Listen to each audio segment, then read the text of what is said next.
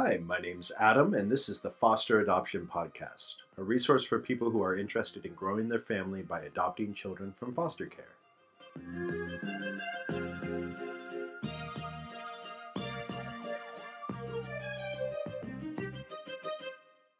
The night before court will always be imprinted on my brain. We alternate saying prayers each night, and that was my night, the night before court. I started to tear up at the beginning of the prayer, and it was clear that I wasn't going to make it all the way through. So Matt, being the strongest person in the world, took over and said a beautiful prayer. I'd never cried in front of the boys before, but this time I didn't hold back. I was bawling as I kissed them goodnight. I wanted them to know that they were worth crying over.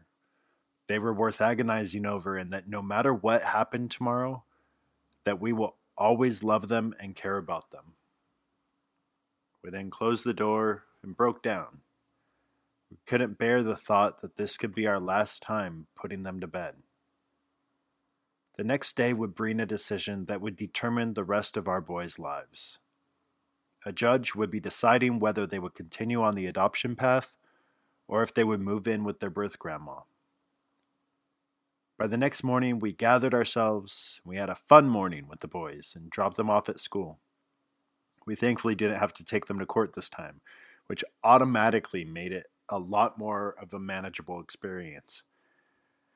This would be Matt's first time in court, though. It was so much better to be able to go through the experience together, and our agency caseworker even joined us in the court waiting room.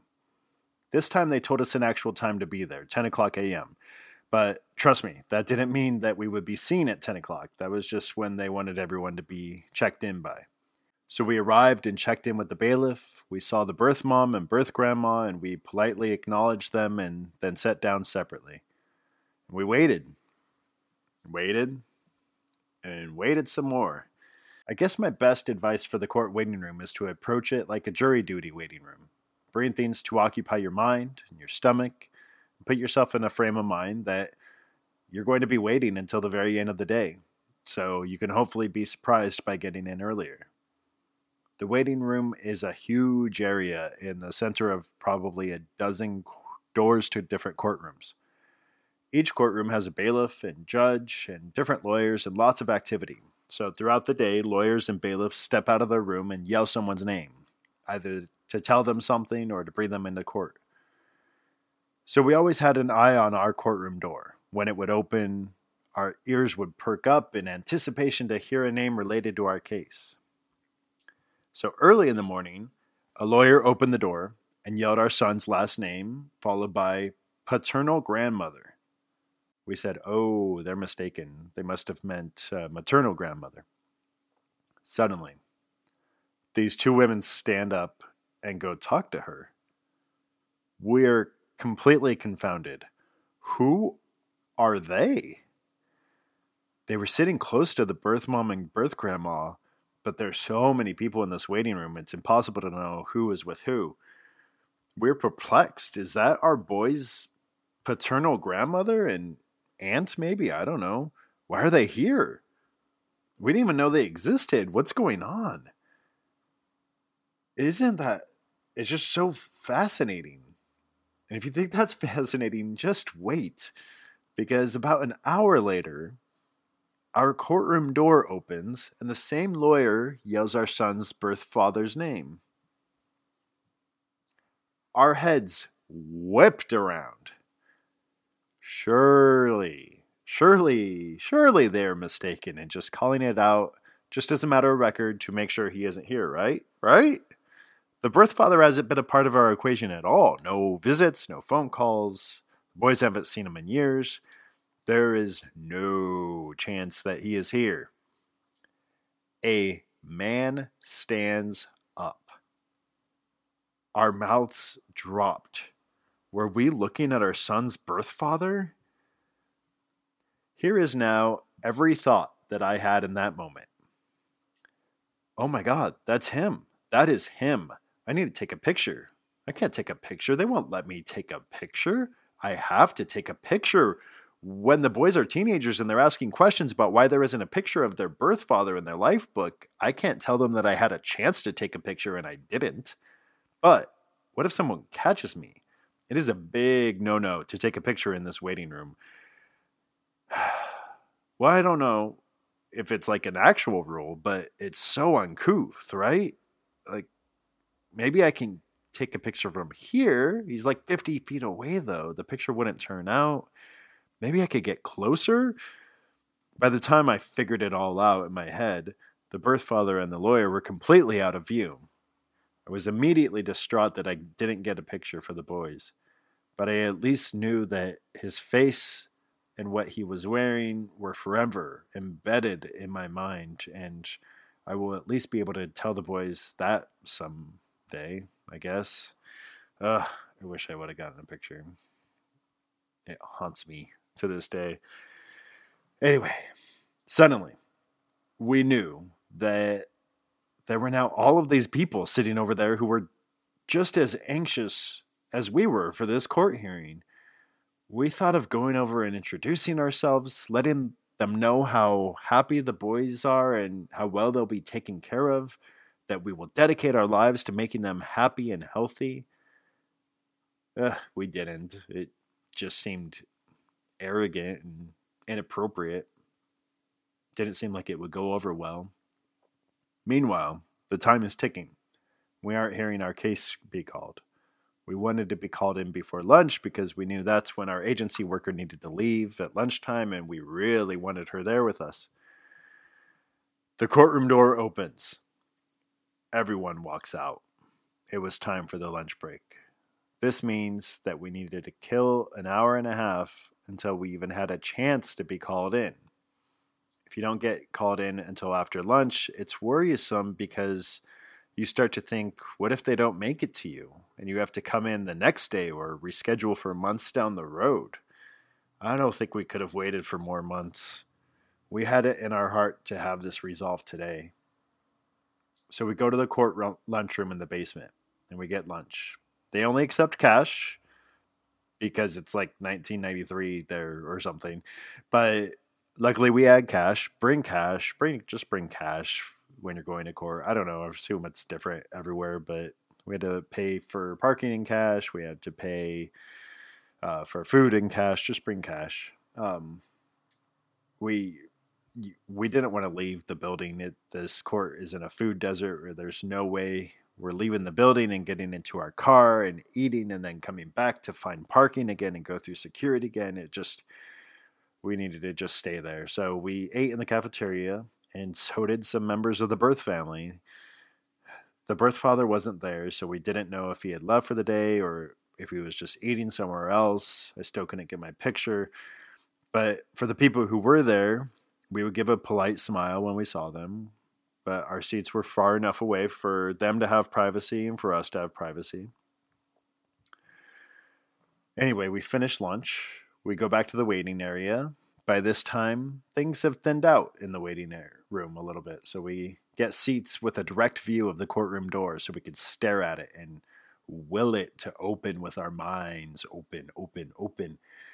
We still waited, though. I felt like I aged 10 years in that waiting room. I was just getting so impatient. Finally, a little after 2:30 p.m., they call all parties for our case.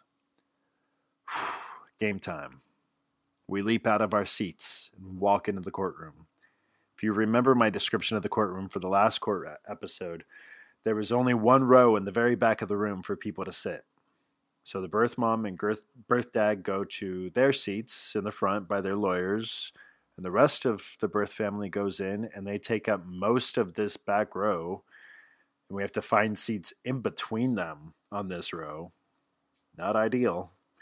But we are only seated for a second before the judge, who was obviously displeased, says, "Nope, way too many people in here.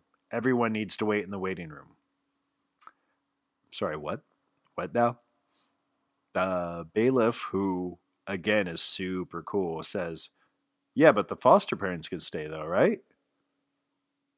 "Thanks, bailiff. You're cool." Judge says, "Nope. everyone out except the birth mom and birth dad. Oh my goodness. We were incredulous. Everything has been building up to this moment that is going to decide the rest of our lives and the rest of our boys' lives, and we don't even get to be there for it. So don't fret as you are listening to this. I'm yet to find anyone else in this situation. I think most people get to stay. Everyone we told about this was completely shocked. Our caseworkers all were like, "What? You didn't even get to see? You didn't get to be in the room?" So, oh boy. But we go and we sit in the waiting room again, and we're just filled with every emotion and completely numb all at the same time. Time moved by so slow. They were probably in there for 10 minutes, but it felt like a lifetime. I was beside myself. I felt like the bottom of the ninth inning of Game 7 of the World Series was going on in that room, and I couldn't even listen to it on the radio, let alone see it with my own eyes. We are overly analytical people, so we spent the whole time trying to figure out what was going on and deciphering clues. The birth grandma wasn't in the room either, and we thought that was perhaps an indication that they weren't going to go in that direction, but we of course really didn't know anything to be sure. I was just so confused because the county lawyer had said that she was going to call me to the stand to testify. So I had memorized our birth mom contact log to be able to recite it, the days and times where she had visited or called, and I didn't know why we weren't in the room where it happened. The door opens. We hold our breath to see who's there. It's the birth mom. She's crying. We still don't know. Are they tears of joy? Tears of sadness? The bailiff calls our names. We cautiously walk over to learn the fate of our boys, the fate of the rest of our life. Felt like we were walking over there in slow motion while the earth stood still. As we approach the door, the bailiff steals the climax of the story. He whispers to us, "The judge terminated parental rights. The boys are cleared for adoption. Congratulations." Oh my goodness. We hear this whisper as the birth mom is 5 feet behind us crying, and the birth dad is in this little room next to us listening to his lawyer.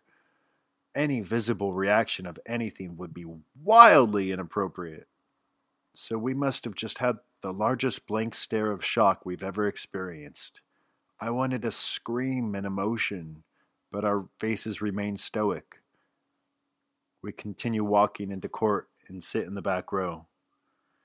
The judge very matter-of-factly says, "Parental rights have been terminated. Adam and Matt are now the pre-adoptive parents. They have complete educational rights, and we will have another court date in 6 months to review." That's it. That's all she said. So many important words in such a small sentence. The course of our family's future all summed up in a few short words. It was over. We exited the courtroom, and again, as we passed the entire birth family, we tried to not have any reaction on our face. The boy's lawyer was on vacation, so another lawyer from the office was with us to explain everything to us. Everything was such a blur. I remember asking why we didn't get de facto parenting status, and he chuckled and said, "You got a lot more than de facto. You're now the official pre-adoptive parents."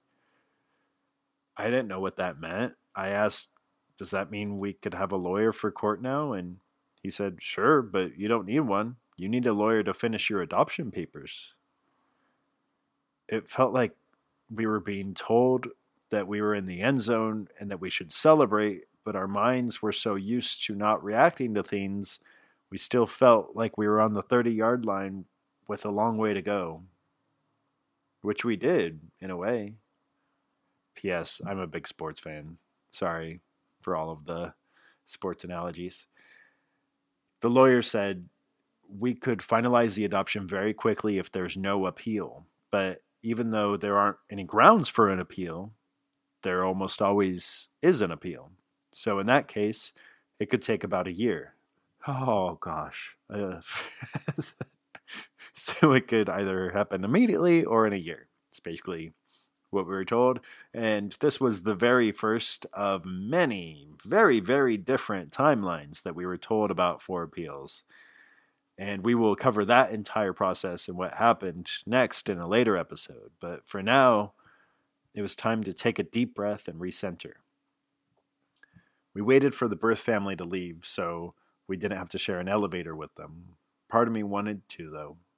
Part of me wanted to go to the birth mom and tell her that we would do our best to give the boys every tool to be successful and happy in life.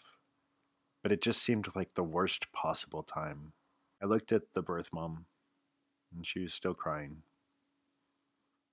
I had so many feelings, so much sadness. I couldn't imagine her situation. I couldn't imagine what it's like. I wanted to make it better, but then I realized that the way that we're going to make it better is by knowing that we're going to do everything we can to make sure that these boys have the best life possible. And I didn't know how hard it would be for what she's going through. I can't even imagine. I didn't know. There's so much I didn't know. But what I did know was that there were two innocent young children who deserved every chance at a good life. And the court system has decided that we are the people who are tasked with dedicating every day to make their life better. And we will do everything we can to make sure we are up to the task. We got in the car and exhaled. We were beyond drained. We began to call and text our loved ones. We picked up the boys and my eyes teared up again. There they were. They looked so happy, so adjusted, so carefree. This hurdle had been cleared. We told the boys that the court said we get to adopt them and they get to live here forever. They were excited. We were excited. All of our collective futures looked bright. Thanks so much for listening. We would love to hear your reaction or questions from this episode and any other episode. Visit us on Facebook at Foster Adoption Podcast or comment at fosteradoption.org. Also, if you like what we're doing, please leave a quick review on iTunes so more people can find us. We'll come back soon with a very special 20th episode that is going to be really fun and really, really important. So, thanks again.